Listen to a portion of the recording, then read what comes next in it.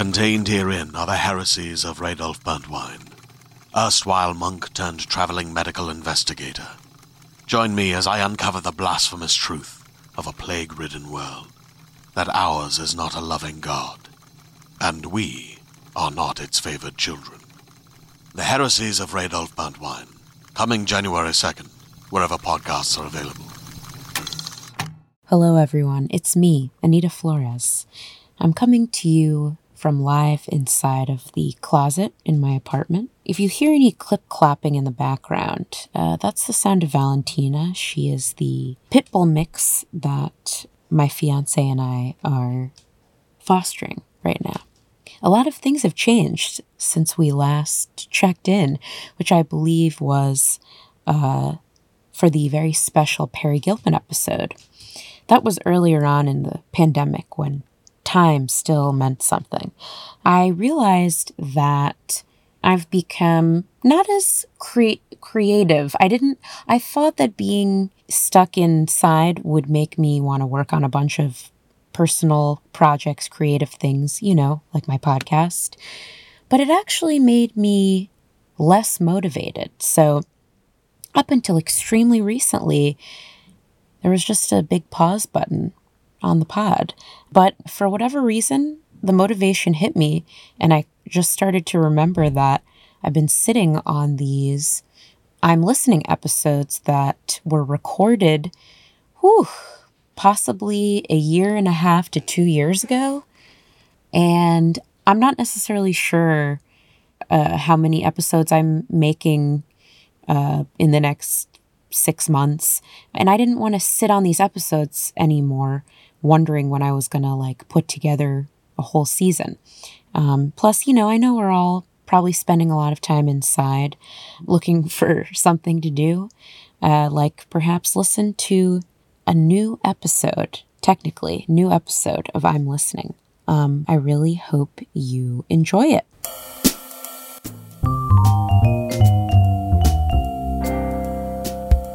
Welcome to I'm Listening. This is a Frasier fan podcast hosted by number one Frasier fan, Anita Flores, me. And every episode I have a special guest, and today is no different, except that I have two guests, and this is a bit of a crossover, if you will, of podcasts. Today I have from the FYI, the Murphy Brown podcast, the hosts of this wonderful podcast, Lauren Milberger and Jesse Mullins. How are you today, ladies? We're so good. I'm so happy to be here. Well, hello. Lauren, listeners, is here in the studio with me, but Jesse, where are you calling in from? I am currently calling in to have you listen to me from Chicago, Illinois, where I currently live. And what are the odds, and this is a bit of a Frasier fun fact, at the end of Frasier, now I'm double checking my sources, at the end of Frasier, he is supposed to move to San Francisco for a job, but he ends up going after his love, Charlotte, played by Laura Linney, in Chicago. Oh, that's right. And that's how the show ends. Mm-hmm. So that's where Frasier is right now, where you are, hopefully. Exactly. It wasn't lost on me. I continue to look for him on the CTA. I think just via conversation, probably on Twitter. Yeah. I think I just started talking to you guys and just Murphy Brown and Frasier, and to me, there's already a connection because I feel like time-wise, there was definitely a bit of a relatively, crossover. and there's a couple of writers who cross over. Oh, I didn't know that. Yeah, so Cy Duquesne and Denise Moss wrote for the first 3 seasons. Although, funny enough, which we found out from Murphy Brown, was that they were freelance for the first 2 seasons of Murphy Brown, and then became on staff the 3rd season, but wrote just as much as a staff member would. Oh, wow. And they wrote for the first season of Frasier. In fact, they wrote the 2nd episode of Frasier. No way. Yeah. I was even surprised by that because that's really, setting a tone after the pilot. Yeah. I mean, I guess even just I was catching up on some Murphy Brown that I found on YouTube today. And it's seemingly also just very sharp writing. Yes. Yes. Very good comebacks. Yes. Murphy Brown. Well, and something I find really impressive about Cy and Denise in particular is not only do they write so sharply, but also for them, coming in on something like Murphy Brown, which was new in its regard, and they got to find their flow, they got to find their style. Coming into Frasier and doing the second episode when it's something that was a spin-off of something else, and there are very specific expectations of character and flow, for them to jump in on that, they're geniuses. Yeah. I'm actually now, because I'm curious, if I'm being honest, I don't remember. Well, I watched it it on the second I episode. rewatched it, and what I love about it is that it's a plot that you would never have today. The major gist of it is that Frasier just wants to find a quiet place to read a book. Yep. But then at the end, there's this really great talk between him and his dad, which is so lovely. That's right. Yes. That on IMDb, the plot is Frasier is constantly interrupted when he tries to find a quiet place to read. You're right. That would never happen now as a plot. And it's so funny. Because somebody would put their headphones in because smartphones. That's right. He put on some classical music and read. And something that Lauren and I talk a lot about on our podcast about Murphy Brown is something that I think is also very similar to Frasier, is that very exceptional ability to mix drama and comedy into that dramedy that is so specific of that time and the successful shows. That's right. Yeah. And actually today because I've now, for season 3, there are definitely a few guests, or perhaps depending on the order of how these episodes come out, there have now been a few episodes where somebody comes in and talks about their favorite show. Like Elliot Glazer, who's great. He's a Golden Girls fan. Yes, I've listened to him on Out in the Lanai. Oh yeah, that's right. Which recently just wrapped. They did, but it had 4 wonderful years. Yeah. Lost my train of thought. Well, right. We're talking about similarities. Go well, something because you posed a lot of these questions to us beforehand to sort of think about it, and something that really dawned on me is that not only are they sharp and witty and combined comedy and drama, Murphy Brown and Frasier are really about smart, semi-successful rich people. Well, not semi-successful people, where ego gets in their way. The comedy a lot comes from the fact that they're brought down a notch because their ego is so big. Which is an interesting balance. And I don't think we see a lot of that today. Well, let's also talk about all of the career single parents that show up on both of these shows. Oh, good point. Well, who else? Because, if I'm being honest, part of the reason I wanted to have you guys on is just to talk about Murphy Brown, because I definitely watched it when it was on. Like, as in my mom watched it, which is why I got into Frasier, because my mom watched it. Same. So Murphy Brown was on from, what was it, but not including the new season that came out, 1988 to 1998. Yeah, 10 years. So yes, that was harder for me to remember. And I never really got to see it. Was it syndicated anywhere? Nick at Night? I don't think Nick at Night. I mean, it was syndicated in the old sort of way in which it was. Just sort of over the old way on your local stations. But then, it didn't really syndicate. It was on Stars for a bit. That's why. But I mostly watched it like old school syndicated after the fact. Yeah. And I did too. I watched it as it aired. I remember both of these shows actually sitting down with my mom, checking the TV guide to know when they were, to know if it was a rerun or not. And I was born with essentially an eidetic memory for some of this stuff, so I remember them very clearly. Right. But then being really excited years ago when Frasier was one of the first of that area to hit Netflix. Right. And just be bingeable. It made a huge difference. I mean, I think for me, what sort of dictated the stuff that I got into, like Frasier, I love Frasier, but it also had to do with the access that I had to Frasier. Because absolutely. I did watch it when it was on, but it also started going into reruns on a few channels, including local channels, because I didn't have cable. And Murphy Brown, I just didn't have as great of access to it. And no one does currently now, don't unfortunately. Right now. Like I really think that the revival would have done much better if more people were familiar with it. But unfortunately, because of the music rights, it's not streaming. You can find it, but not, in the usual capacity. Now, I'm curious because I know that a new season came out last year. Yes. It didn't get picked up for a second season. It did not, no. Why do you think that is? I really think that it's the streaming issue. Yeah. Couldn't catch up. The whole sort of revival fever, I feel, as opposed to, the TV movies we used to get when we were kids, Family Ties goes to Paris, is that you have all these generations of people who are rediscovering a show. So it's like a snowball. You keep picking up more and more viewers as the snowball goes down the hill. You're right. So I really feel that if Warner Brothers had found the money to pay for the music rights, which apparently are quite, expensive. Like they won't say, but it's the best of Motown. Yeah. It was expensive. And Atlantic and maybe some chess. I'm not really sure, but definitely so. Atlantic and all Motown. And it just, and the DVDs came out before, binge watching was a big deal. Mm-hmm. And so the first season didn't do well and the music rights were so expensive. They just didn't feel that it was worth continuing. Wow. This is just sad. Something I'm realizing as we're talking about it. Like now I'm thinking of the stuff that's been revived, like the Twilight Zone got that revival, and you can watch every episode of the Twilight Zone on Netflix. Exactly. Think about it. There's no revival that has been successful that is not out there. I mean, Will and Grace has to be streaming somewhere, right? Well, it was in reruns.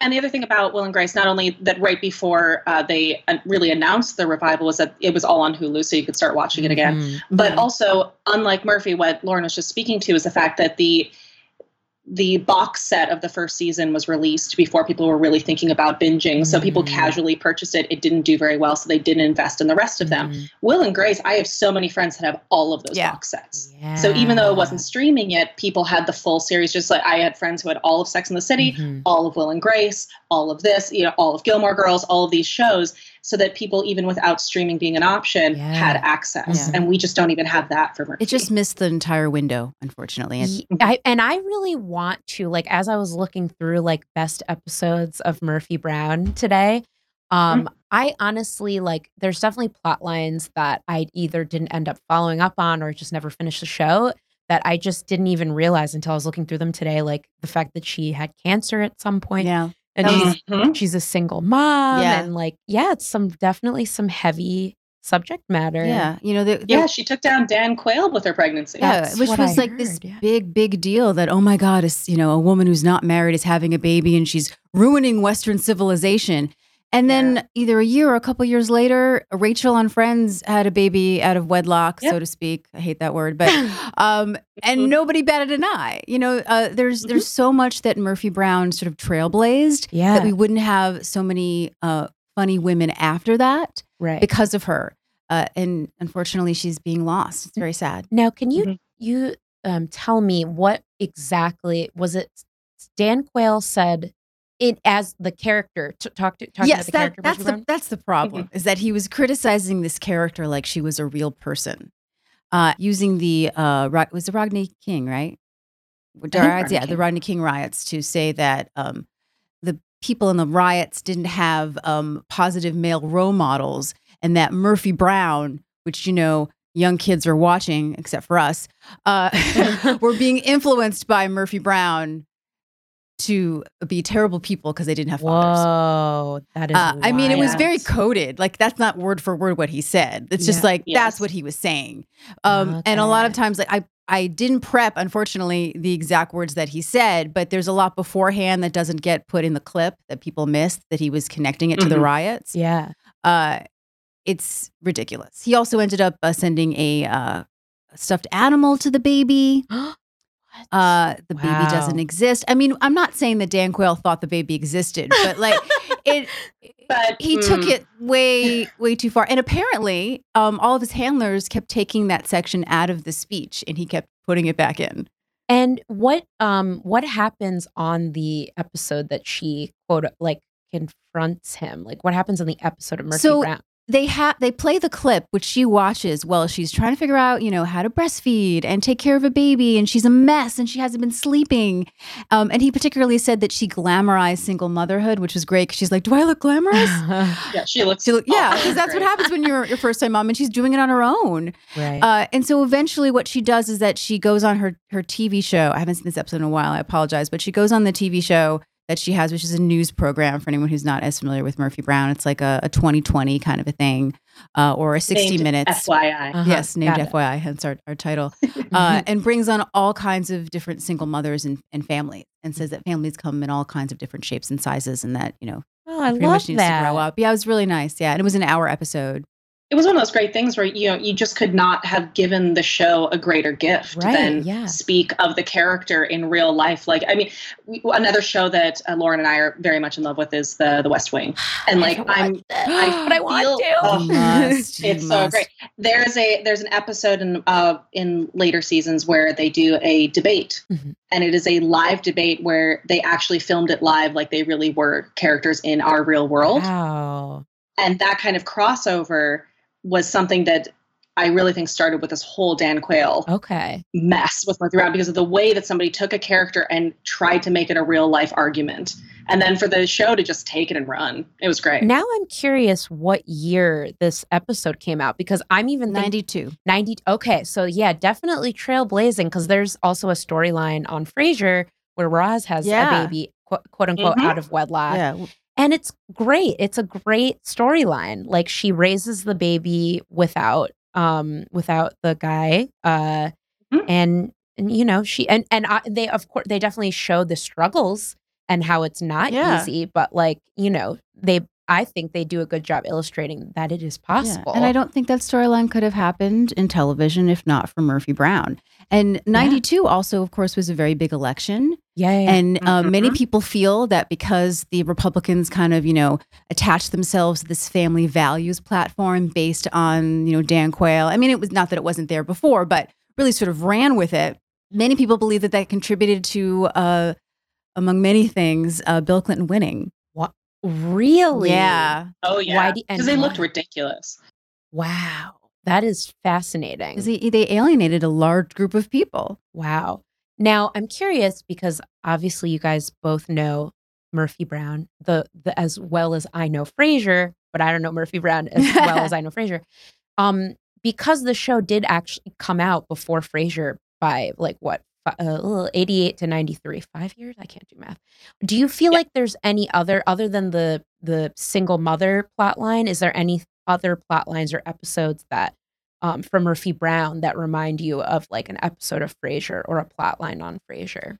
There are a couple things. There's one more thing to the single mother that I think is uniquely these two shows as well, is that both Roz and Murphy are women who chose to raise their children alone. Right. They're strong, very, very independent and career-oriented women who chose to do this and often chose to stay single even when they had an option because it was the best choice for their family.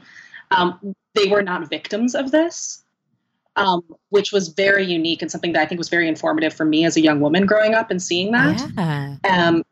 But something that really stands out for me, I know one of the things you had kind of asked us, which I was more than ready to answer, is who's your favorite character? Oh, go on, yeah. And for me, Martin, hands down, forever, always Martin. Okay. I love John Mahoney. There's so many wonderful things, but one of the things that stands out for me is Frasier's relationship with Martin and Murphy's relationship with her mother, Avery. Okay. Oh, that's they good. are they're not the same. Their dynamics are not the same, but they both are adults with very complicated, but inside very tender baby relationships with their parents. And I mean, a favorite episode of mine of Frasier is Breaking the Ice in season 2. When they're fishing. Yep. When they're fishing. And that moment that John Mahoney has to say, I love you, and find that sensitivity, something that Colleen Dewhurst did as Avery Brown, who's one of my favorite characters in all of Murphy Brown, was seeing this woman who when you first meet her, you see a very prickly, outer, judgmental, controlling maternal self, and then you meet the sensitivity behind it, and you see there's so much nuance in these characters and in these adult relationships with parents that I think is really key to these two shows. Yeah, something that really caught me when I was rewatching some of my favorite episodes, and I rewatched all the episodes that were written by Murphy Brown writers. The second one, which we've spoken about, at the end when Martin says, you know, you want to have a relationship with me, it's going to take time. It's not just going to take one day. Now, of course, on Frasier, Martin was a main character. Avery Brown on Murphy Brown was a guest star. So we only saw her maybe 3 times over 3 years. But it took time. And you saw that as adults, they were making a decision to have a relationship they did not have as children, which I think is quite beautiful. And I can't think of a lot of shows before that really maybe showed the nuance of that in a sitcom, at least. Yeah, with a laugh track. Yeah, we saw a lot of kids with parents who were closer to the age of the viewers, as opposed to the general demographic is the age of an adult child speaking to an older parent. Right.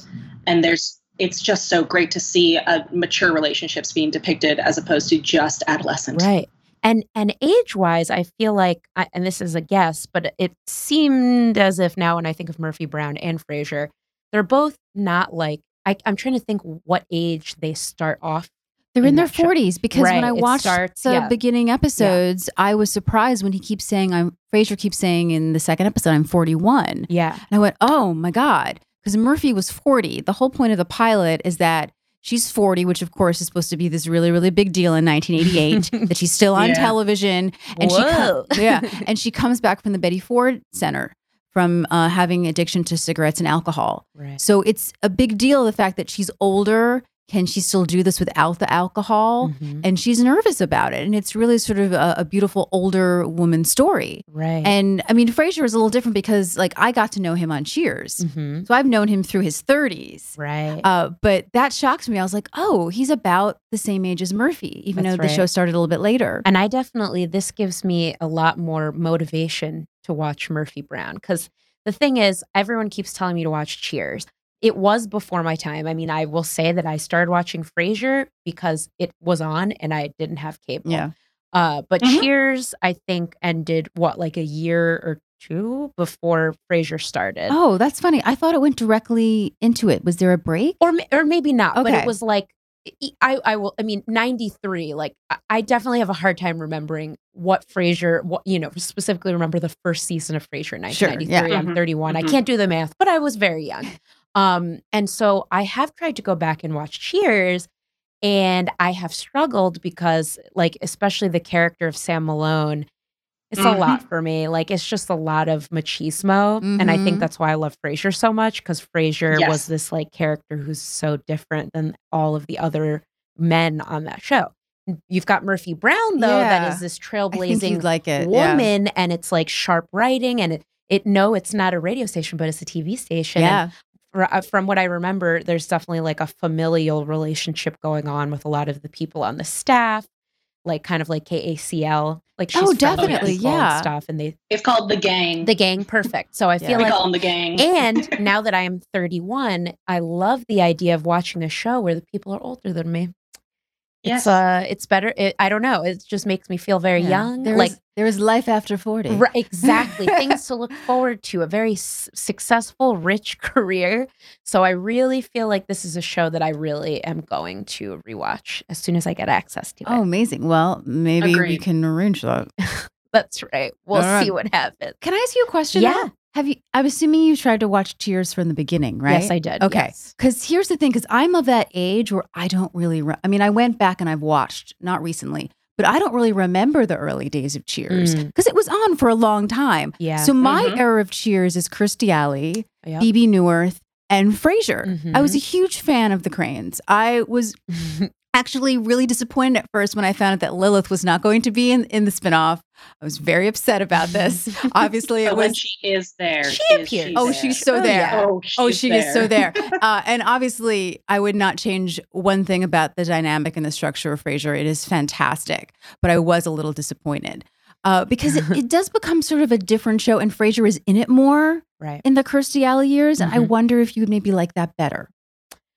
I mean, so what I have done is I did watch the pilot, and now when there have been other people who have been on this podcast who like Cheers or have watched it, have Mhm. told me to watch certain episodes Okay. about Frasier. Yeah. So one that I did watch that I liked, that definitely also kind of threw me off a little bit, was there's an episode where you meet Frasier's mom who has passed away. And, like, Yeah. she's always been dead in the show Frasier, and the way they describe her in Frasier is this sort of angelic character, and when you meet Hester, who's his mom in real life, she's like crazy, like threatens to kill Diane, his then fiance, and tries to pay her off or pays Sam off to try and break them up. So that was confusing, but I'm still glad I watched it. And there was a joke that I now understand when Sam Malone comes and is a guest star on Frasier. He makes a joke when he meets Niles. I don't remember it word for word, basically saying like, wow, I feel like I'm looking at Frasier in the past. And then I watched an episode of Cheers, and it was unbelievable how much Frasier looked like Niles. Oh, you see or what- Kelsey Grammer looks Yeah. like David Hyde Pierce, like young and you a little see why thinner. they added the character because he wasn't supposed to have a brother. Right. Yeah. Okay, you're like it's the ridiculous perfect casting. And Niles is, I mean, I love Frasier, but Niles is my favorite. I mean, a favorite of many. He's definitely my favorite character. Niles is definitely my favorite character. Mostly because I find that I relate to characters that are not necessarily the star, but are sort of getting, the brunt of the main character's problems. Oh, yeah. And of course, I was fully obsessed with the storyline with Daphne. Same. I rewatched the Something Borrowed, Something Blue. Oh my God. I gasped. I still after all these years, when he says that he loves her and that she loves him, I literally gasped. It's so beautiful. You weren't the only one. He goes, the truth. I mean, I've memorized it. It's sick. He says, the truth is I've always loved you, or something like that. And you can hear the audience gasp. Yeah. Oh my God. We're all so deep into this. Yeah. Well, so for me, Niles was always when people ask me my favorite character, I always said Niles, because David Hyde Pierce is amazing. Right. He stole the show. Yeah. He was just serendipitous. The universe provided his casting. Mm-hmm. You're welcome, world, kind of thing. I do have this soft side for me for the older characters who are trying to just survive next to the crazies. Hence my love of Martin and my love of Jim on Murphy Brown. Right. But there is something about, we just don't deserve David Hyde Pierce. No. We don't deserve his perfect face. We don't deserve the fact that he is able to basically do Three Stooges and also beautiful drama in the same breath. Right, yeah. And I just remember my first Will They, Won't They was not Friends. It was always Niles and Daphne. Oh. And I remember even being a kid and being worried about when they got together that it wouldn't work. Oh. And the fact that it does is just so wonderful. It says so much about this show and what they craft and the risks they're willing to take. I think one of the best things they ever did was make Niles have to deal with the fact that Daphne isn't the perfect angel he had created. Yeah. I mean, I was never a fan of just how they tried to hide her pregnancy with the fat camp thing. However, not good. One of my favorite episodes, because I definitely am still I definitely tend to be the kind of Frasier watcher that likes to watch everything up until like the season finale of season 7. However, I've had many opportunities to rewatch it because it's still on Netflix. And now one of my favorite episodes is this episode where Frasier and Niles go, quote unquote, into the past. And I don't know how you knew this technology was, but it was like they talk, essentially, Frasier and Niles go over these perfect moments that Niles has crafted in his head between him and Daphne. This. Oh, this sounds great. It's wonderful. This episode had to do with sort of trying to understand why Daphne gained all this weight, and like the theory that came from her therapist was that she was like stressed out at the thought of living up to this perfect image that Niles had of her, which I actually thought was super interesting as a concept. Yeah. And then Niles starts talking about these magical moments that happen, and they actually show the clips, but then somehow have Frasier and Niles witnessing and are within the actual old clip, like standing in the kitchen watching Daphne and Niles, and Frasier's like, okay, let's re-examine this. It wasn't perfect. And I thought that was a great episode of exactly what you were talking about. I'm so glad you brought that up. Watch it now. So great. Yeah. Because again, as a young woman, so much of what we took in as far as entertainment was being a perfect princess or being a perfect this, or, being the idea of romance being it's a fairy tale and you move on. And the idea of being told that you're allowed to be flawed and still be just as loved was incredibly impactful as a child. Absolutely. Hey there, this is Justin Bartha. I made a funny new podcast, King of the Egg Cream. It has the greatest cast in the history of podcasts with actors like Louis Black. I'm torn by my feelings for 2 women. Bobby Cannavale. You can eat it, or if someone hits you, you can put it on your cut. Melanie Linsky. I wonder what these marvelous things are that look just like boiled chicken feet. Jason Ritter. I can break things and pick locks and kill people. Michael Stuhlbarg. The whole point is to inspire people that they should make themselves better. Ari Grainer. No, don't whet its appetite. What are you, an idiot? Me, Justin Bartha. That's not just any egg cream, that's a Lemke's special. And all narrated by the hilarious Richard Kind. This is the story of Harry Dalowitz and how he rose from nothing to become New York's King of the Egg Cream. So if you like funny true stories, come listen to King of the Egg Cream, available wherever you get your podcasts. Well, it's funny that you mention, because I also don't like the idea of, oh, she's just fat, but I do appreciate that they tried to make it about something. Sure. But it reminded me that when Julie Louis-Dreyfus, because she was pregnant twice on Seinfeld, and I don't know if it was the first or second time, but Jerry Seinfeld did come up to her and go, "We have this idea that we'll just talk about how you've gained so much weight," and she went, "Hell no." You're not doing that to me. I'm pregnant. You're not going to make fat jokes about me. And I don't remember like what episodes, and it must have worked on me because I never noticed she was pregnant. I have not seen Seinfeld in years, I've but if watched you it a go lot. back, there's, well, of course she had the baggy clothes, so that helps, like the big jackets, but I think she does stand behind the counter a couple times. Wow, it Yeah. went right over my head. But no, Well, it's yeah. Oh no, I just think it's funny that in many ways Daphne was kind of while imperfect, I will say that it was nice to see the first clumsy attempts at allowing your lead actresses to have families while in production. Yes. As opposed to just putting her out to pasture for half a season because she, went back to her family's home for a while Right. and finding a way, because then later we saw in Will and Grace where, Deborah Messing just carries a bunch of shopping bags in front of her for a while. There's, now we have all of these tricks that they do now that women can have their full lives and also act in these shows. Yeah. But it is kind of nice to see that at least they tried something. Yeah, for sure. Now it's kind of I don't enjoy the choice they made, but I appreciate they tried it. I live for trivia. So I so enjoy that her first reported weight loss was the weight of her baby. Oh, right. Really? Yes. Oh, that's Of her great. real life baby. That's fantastic. It's just wonderful. So that's my little yay. I read that in an article today. That's a friend sent me fantastic. about things you didn't know about Frasier. And I'm always very overly confident that I'll know all the facts. Sure. But I didn't, including that she references the weight of her daughter, I believe, and saying the exact amount of weight that she I lost. love stuff like which that. I That believe is was great. 9 pounds, 12 ounce. I was 9 pounds, 8 ounces, not to brag. Well, Jane Leaves also is the biggest connection between Murphy Brown and Yes. Frasier. Tell us about that. So Jane Leaves played a character called Audrey Cohen. Audrey. She worked for the consulate in Washington for the UK. I think just answering phones, but she worked there, and she became a large part of the character of Miles, who was the executive producer of the news program. In fact, the two actors, Grant Shaw and Jane Leaves, did date during that time. No. And in fact, when They lived together, right? they did, yes. I believe so, yeah. Whoa. And when Grant was on our show, he said that he was at the pilot of Frasier, and even just in the audience, he could tell. He was like, this is going to be something big. Wow.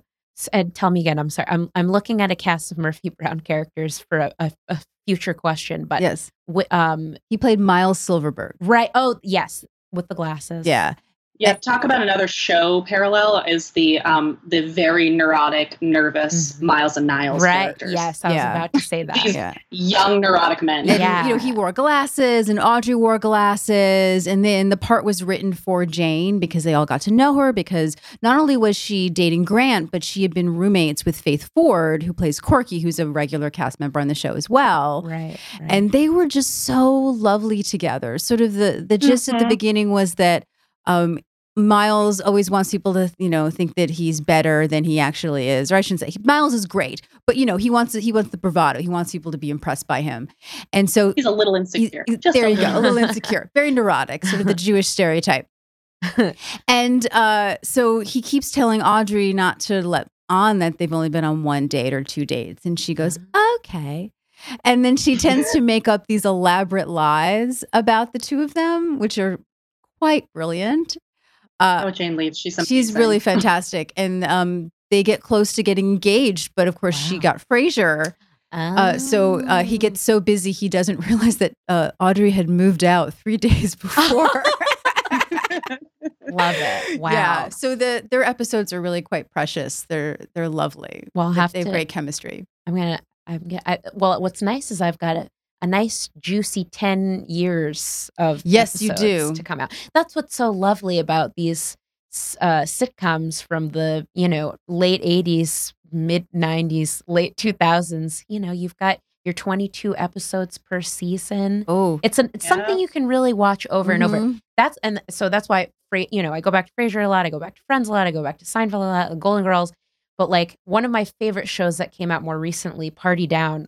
I don't know if you guys ever saw it. Great. Yes. It's Yeah. I think it's like 12 episodes. So I'm like, it's a day of viewing, and that's it. Speaking of, I don't know if you know, David Hyde Pierce did a series before Frasier, which I was in love with. It was like on, I think, 2.5 seasons. It was called The Powers That Be. It was Norman Lear. Yeah. No, I'm writing this down. It's only on YouTube, I think. But Oh it's my God. Jane McAfee, from Northern Exposure. It's what's his name from 100 Days of Summer, 500 Days of Summer. Joseph Gordon-Levitt. Yeah, Justin he's a little Gordon-Levitt child in as it. He David? plays their No. son. Oh my God. Yeah, it was before Third Rock. Yes, Wow. before Yeah. Third Rock. It has Holland Taylor in it. Ooh, I love her. I always forget her name, but the actress Robin Bartlett, who played the sister of Paul Reiser on Mad About You, was like my all God. these '90s people. But David Hyde Pierce's character is always trying to kill himself.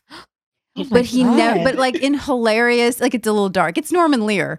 Wow. The concept is that it's a political. Oh my God, Peter McNichol is in it. Oh my God. It's unbelievable. It just for some reason didn't catch on. I thought that it was brilliant. So he's married to McAfee. I hope I'm saying her name right. Right, McAfee. Right, McAfee. Oh, thank you. Sorry, Might be I didn't McAfee. prep I'm not this. sure. It's okay. I want to watch Yeah, this. and he hates being married to her, and her father is a senator, and her mother is Holland Taylor, and it's about this family where the senator's having a lot of affairs, and then he finds out he has an illegitimate daughter who's Robin Bartlett from New Jersey, God forbid, and so she's like really like, oh, I'm gonna get in this like high class society people, and he's so unhappy that like he'll try to hang himself from the blinds, but they'll open. Oh my God. It's amazing. And then he falls in love with the maid who is very monotone. And so the two of them are just like, I love you. I know I love you too. It's so great. So any David Hyde Pierce fan needs to find this show. Honestly, I think it's truly an audition for Miles, because one of my favorite things that I think Miles or has a lot Niles? to do- Oh, You mean Niles? I'm sorry. Oh my gosh. I know. see, there's too many similarities I'm so between used the to that, shows. and they're so close. One of my favorite things about Niles, and I think something that informs the comedy of Frasier over time as he becomes more and more a focus of hilarity, is that they always end up in the most ridiculous situations, but they're still somehow completely relevant to plot. For sure. But they only work in this very like noises off kind of farcical world. It's very theatrical. And- It's a very theatrical Yes. world. It is. And it looks, I mean, if you watch it now having seen Frasier, it looks like an audition for Niles. Yeah. All right. I'll have to check it out. I mean, the most amazing piece of physical comedy I feel like I've ever seen on television is the Valentine's episode. right. Free Valentine. With Yeah, Valentine's. it's brilliant. And it's when people ask me about Frasier, it's the first thing that I think of.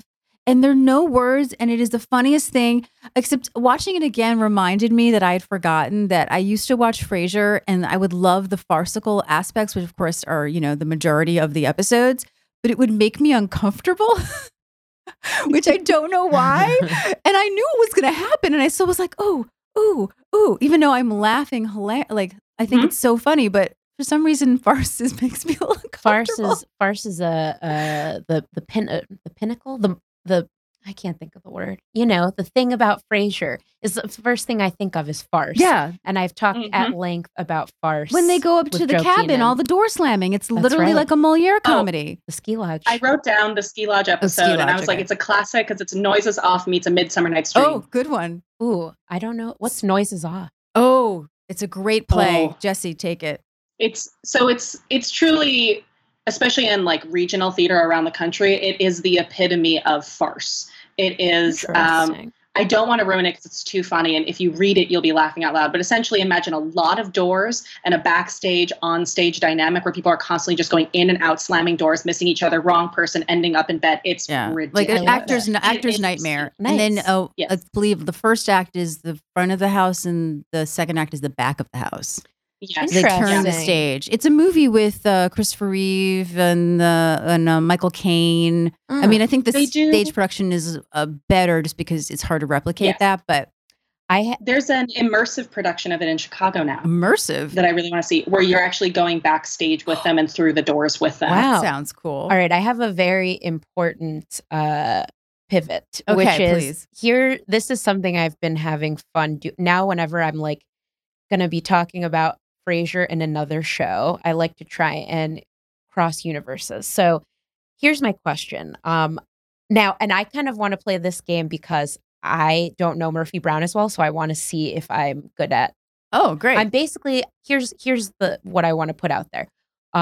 From the show Murphy Brown, who would be? Let's start with Friends. Who would get along? Who would get along on Murphy Brown with what characters from Frasier? So, or even just have parallels or similarities. So, based off of my knowledge of Frasier and of Murphy Brown, I immediately think that Corky would get along with Daphne. Yes, Yay or yeah. nay? Yeah. Yes. Now, am I right that Corky, from what I can remember, is definitely like kind of bubbly? Yes, she's a former beauty Yeah. queen. Oh, and I love her name. Yeah. Corky. Yeah. Okay, Miles, I feel like he'd be too neurotic around Niles. So I don't They just encourage each other. Yeah. I do It'd be think bad. that Bulldog would have a great time like giving Miles a wedgie. Yeah. Oh, can we talk about Bulldog? Go I on, love yes. Bulldog. Yeah. He's Oh. one of my favorites because one of my absolute favorite pieces of business is, what is this? This 12 BS. Oh, there it is.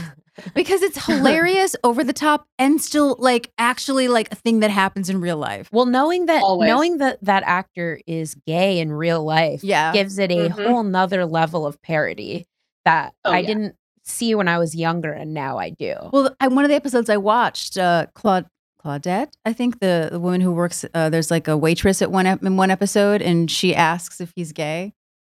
Yes, yes, I think I vaguely remember that. I think that's come up more than once. They definitely make a joke about it. Yeah. Oh, yeah. Now, Jim Dial, whenever I look at Jim Dial, he always kind of reminded, I mean, he's an anchor on the show, correct? Yeah, he's the lead He's anchor. the Yeah, anchor. The old school He anchor. really Mhm. he reminds me of Stone Phillips. That's who he reminds me of from Dateline NBC. I don't know if that. Oh, there's very much a bit of that. He has that Very, sort of granite jawed, more like lovable. that voice. Mhm. But I'm just from what I've seen, I feel like I do see a hint of Niles in him. I don't know what he, No. or no, not in a bad way. Oh no, I'm so in love with the idea of Jim taking Niles under his wing. I could see this mentorship. Yeah. Yeah, and I feel like Niles is always impressed by celebrity. Yeah. And Oh, I mean, yeah. they both are, but oh, you are the painter of the time, or you wrote this book, or you run the wine club. That I think Niles would just feel like, oh, I am with the great Jim Dial. I do feel like it would be in one of the many episodes where Frasier and Niles fight for favoritism with Jim. Yep, I could see that. I think that they would both be vying for Jim Dial to choose them Mm-hmm. for dinner. Yeah. Mhm. Wanting to be part Yeah. of the same Yeah, wine club. Yes, and Jim would not have the energy for it. Yeah, that's the great thing about Jim is that when you finally like get his patience, he's a little bit more relaxed in the things that he does. We just reviewed an episode, we just covered an episode where there was a secretary who just would not stop talking about her day. And then finally she's talking about a headache, well, not her day, but like the bad things that are happening to her. It's just so depressing. And she Right. says, why did I have this headache? And he goes, well, could be cancer. And just walks away off. like with a big smile on his face, and you're like, whoa, would not have expected that. But that's what he does. He's just like, if you get on his last nerve, he's gonna get you. Interesting. Jim is truly actually a lovable dork on the inside, Mm, behind the veneer of a Stone Phillips. I got it. He really does look a lot like Stone Phillips.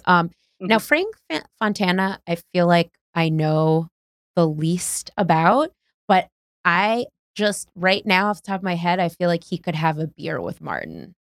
Yeah. That's- I'm actually going to say the first pairing I came up with was actually Martin and Phil. The Oh, bartender. that's perfect. Phil the Bart. Because they're the same generation. Now, granted, Frank does drink with Phil, so that would make sense. I do think that Frank would date Roz. It wouldn't work out, but I think they You would date. think? Yes. Yeah. And I think he actually would hang out with Bulldog. Okay. I feel like, I mean, again, I don't remember him that well, but I feel like Roz would definitely. He dated a lot. And he did. Yeah. So I feel like the two of them would have like run into each other somewhere. I don't think it would work out, but I think that they might have some really good sex. Yes, they would. Speaking absolutely. of who would have really great sex, the best for last, Murphy Brown and Frasier, not friends but lovers. They would kill each other. They would. They would have the greatest sex of their lives and also kill each other.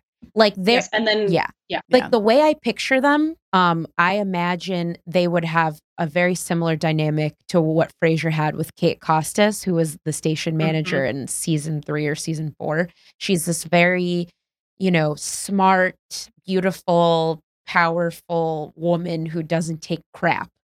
And they do have, like, at first they really don't like each other. It ends in them yelling at each other and then passionately kissing on her desk. And then, interestingly, Murphy does like a good desk. There you go. She loves a good desk. Their relationship. She got pregnant on a desk. I didn't realize that. I'll get back. It's implied. I'll get back to that in a second. But their relationship ends with them realizing they don't have as much in common, which I thought was really interesting. Which I feel like perhaps is a thing that I feel like I at least read about in Cosmopolitan. This idea that you can have sexual chemistry, and yet have nothing in common. Yeah. I don't know if that's 100%. No, I think that Frasier would hate how messy Murphy is, and he would hate her love of Motown and Atlantic. They would fight over music. Yeah, I feel like this would end with Murphy breaking a lot of bottles of his very expensive wine just for spite. Yes, in front of him. Yeah, while singing Aretha Franklin. And he would this is how that would go down. And he would at some point would call her a Philistine. Wow. Yes, Yeah. and she would hate his apartment. Why do you think that is?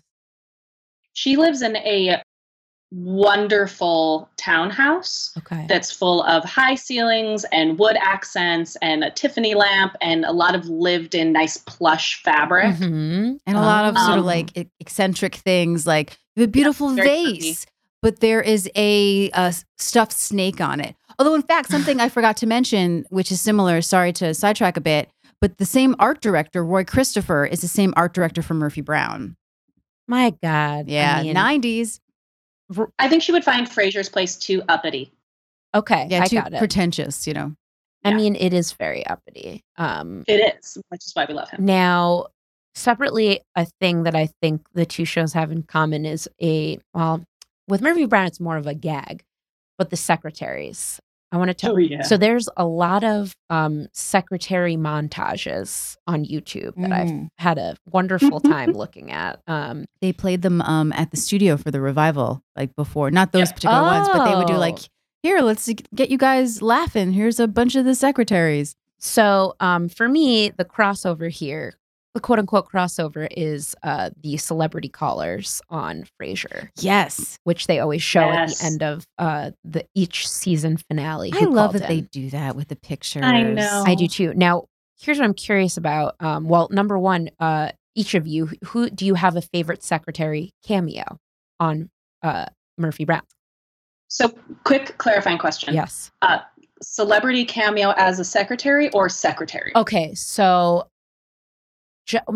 well, because there are a lot of quote unquote let's do both character actors. Let's do both because I know that there are non-celebrity secretaries and celebrity secretaries, or people that later became celebrities, such as or famous, like Michael Richards, aka Kramer from Seinfeld, was a secretary. Well, he's not in Murphy Brown. He's a secretary in Seinfeld. That's the difference. Oh, actually, right. Yeah. Okay, let me clarify. So I'm thinking of an episode of Seinfeld where Kramer moves to LA as part of a plot line where he is mistaken for being a murderer, and also makes a cameo on Murphy Brown.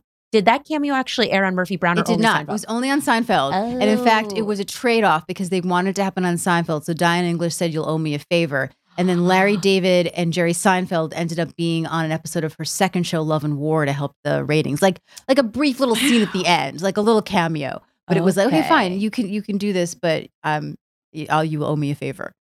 Well, okay. I love, in general, celebrity or not, having watched so many montages of the secretaries, that takes, to me, a very good writer to constantly, because like as I'm watching these, I'm like, what's going to be the gag? And I I never guessed what it would be. Like one guy ends up being a tap dancer.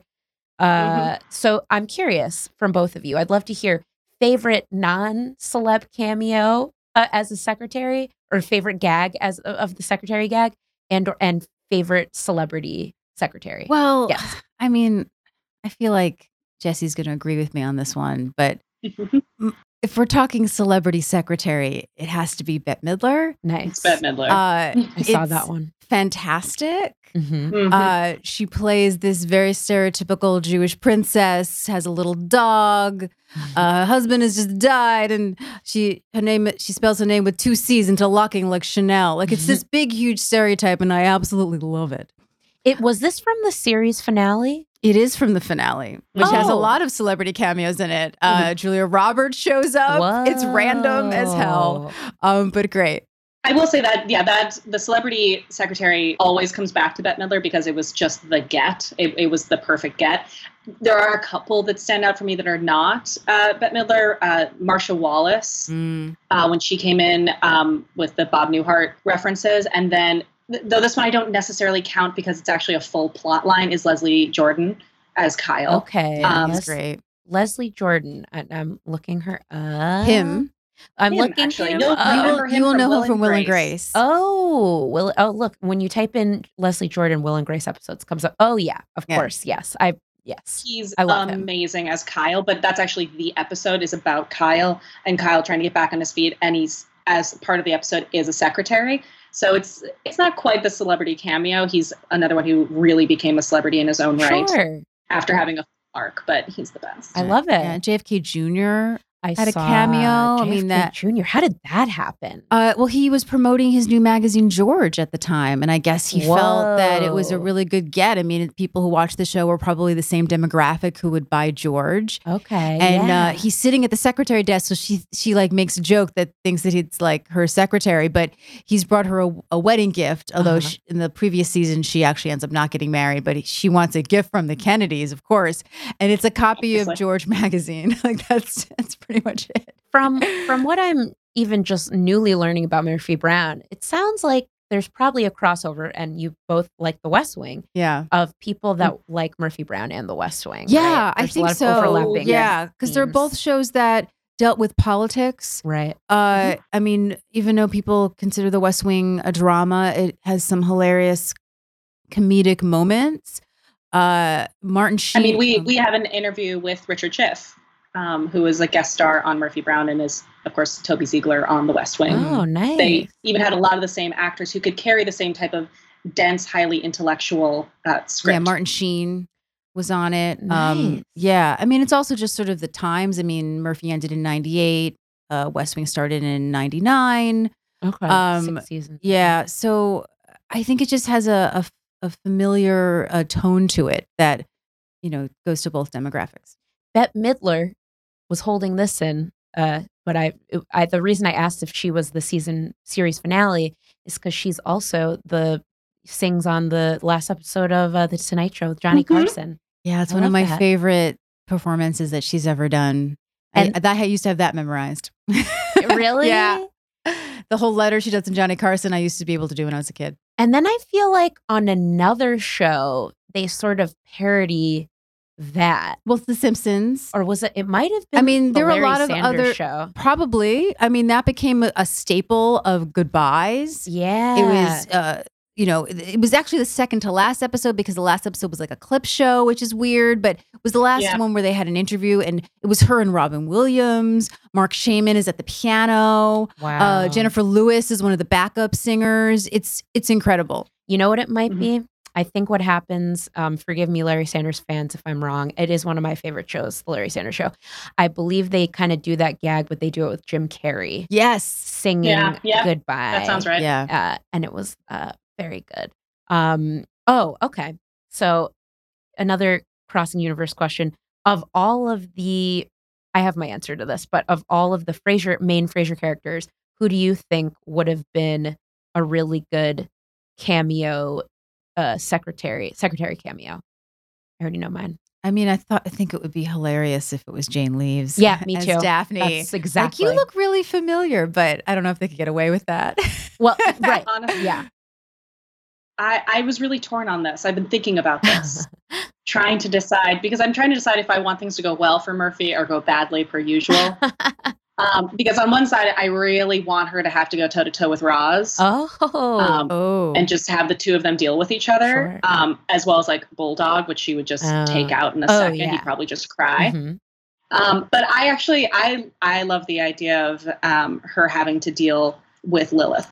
Interesting. Oh my God. Lilith, you know what? I feel like I didn't even childhood think heart just of Lilith. Lilith and Daphne, for me, originally it was just Daphne I was thinking, but I feel like with the secretary plot line, there's always like a thing you learn about them where you think they're going to be normal and then they're not. And for Daphne, I feel like she's got the whole psychic thing working for her and her like crazy Murphy would hate that. Her crazy family stories.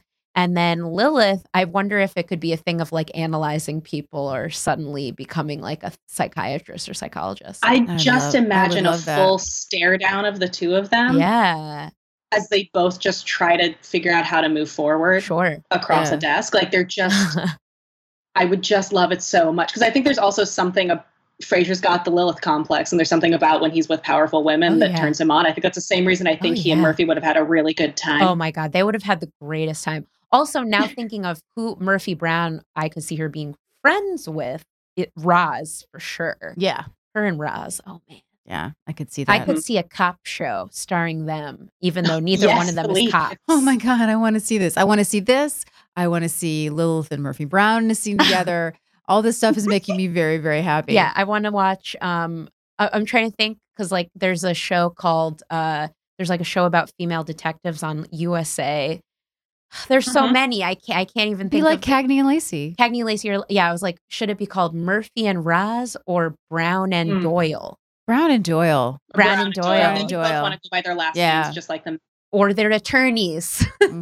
Yeah, I would love to see. So there's a famous scene with my beloved Mama Avery Brown, where at the end of the episode, much like Murphy, we finally see how similar they are, where she starts dancing around the living room, singing to jazz. Oh, it's this crazy moment. And all I want is to see Avery Brown singing alongside John Mahoney. John Mahoney's, when he's trying to make up his song and doing the worst scatting you've ever heard in your life.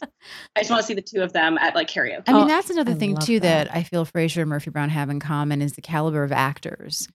Like, how many Tony winners were on Frasier? A lot of stage people. And growing up, I looked at, Christine Baranski and David Hyde Pierce, and I went, oh, here are these character actors. They're like the second banana. This is the trajectory of their career. This is what they did. This is what I'm going to do. I mean, one of the episodes I was rewatching, which is one of my favorites, which is Merry Christmas, Mrs. Moskowitz, when Frasier pretends to be Jewish. Great episode. I love it so much. Is that the lot of farce? Lot of farce. The mother is Carol Shelley, who was in the original production of Wicked. She unfortunately passed away recently. She won a Tony for Elephant Man. I remember once watching an episode where Linda Stevens was in it. She wasn't even an LA actress. She had very few film credits. I mean, I'm sure it was hard to find older women for comedic parts, but I had seen her as the wife in Damn Yankees with actually Bebe Neuwirth. Well, I didn't see Bebe Neuwirth in it, but it was that production. Wow. Because I love that production so much. And then when I saw her, I got super excited. I was like, it's Linda Stevens. There's definitely a lot of stage actors. Yeah, it's on incredible. Oh, Katie Finneran, who also was in the revival of Murphy Brown recently. There's this is so important. The show that I couldn't remember the name of is Rizzoli and Isles. On the new TNT, excuse me, not USA. It sounds like a Roz pun. I saw her on stage too. Actually, I saw Pierre. Is Pierre, how do you say her name? Pierre Gilpin? Perry Gilpin. Perry Gilpin, excuse me. Gilpin. Oh, I'm thinking of somebody else. Spelled Peri.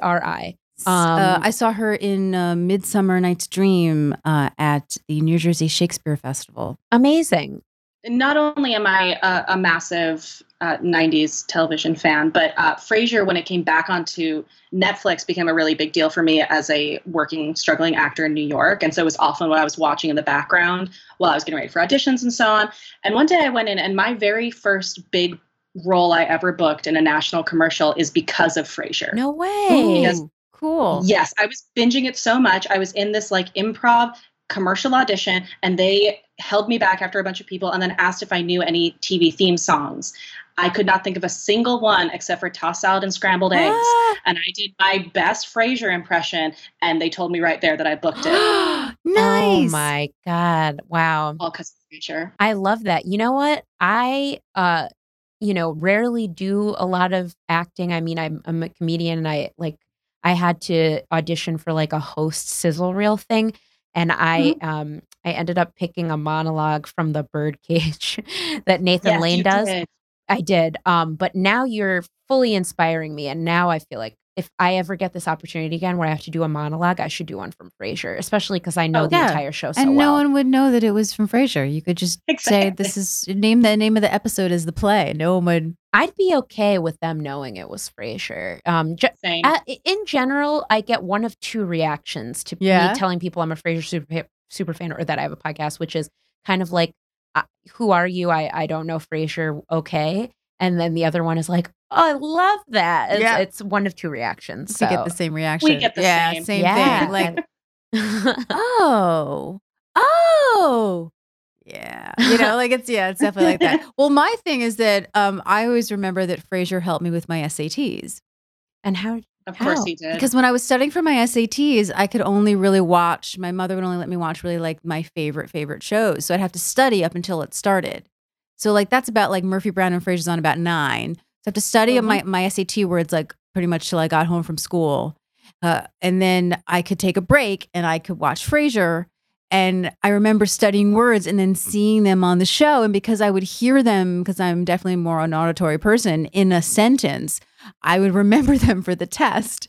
And I remember a couple of words, not at the moment, that I was like, oh, I remember that because it was in a sentence on Frasier. And I just Frasier learned Crane it. Would be so awesome. Yeah. Hear that, young listeners? Mm-hmm. Now there's a reason to watch Frasier to help with your SATs. And on that note, oh wait, can I add something really quick? Go for it. 1 second. David Hyde Pierce once opened a door for me, and that was amazing. And I just want to say seems to be a lovely person and very. I hope I get that opportunity one day for him to open a door for me, and then I hope you do. Starts the beginning of our friendship, and then David will be on this podcast, and it'll be fantastic. Hey, doesn't he live here? You can do it. He does. We believe in you. All right. Well, we'll just willing it into being. We'll figure it out together. David, if you're listening, I'd love to have you on. And on that note, I want to thank Lauren and Jesse for joining me for this wonderful episode. I feel like I've learned so much about Murphy Brown, and now I really want to watch Murphy Brown. And I really want to continue watching Frasier. This was such a lovely thing to go down memory lane and remind myself how funny the show is. It's great. And you know what? I've got a wedding to plan. I've been trying to play things that I already know, so I don't just watch the TV show in front of me while I do all the things. And now I'm just going to turn Frasier back on and do that. Fantastic. And Lauren and Jesse, where can people find you? What how should they continue following your work? I am on Twitter and Instagram at Lauren Milberger, and Milberger is spelled Milberger. And then you can find the podcast at Murphy Brown Pod pretty much everywhere, which is also our website, Murphy Brown Pod. Wonderful. And you can find me on Instagram and Twitter, though I'm way more on Instagram than I am on Twitter, at Jessie Mullins, and that's JESI Mullins with an I. Amazing. Yeah, and definitely check out FYI, the Murphy Brown podcast. Please do. Yes, please. Until next time, good night, Seattle.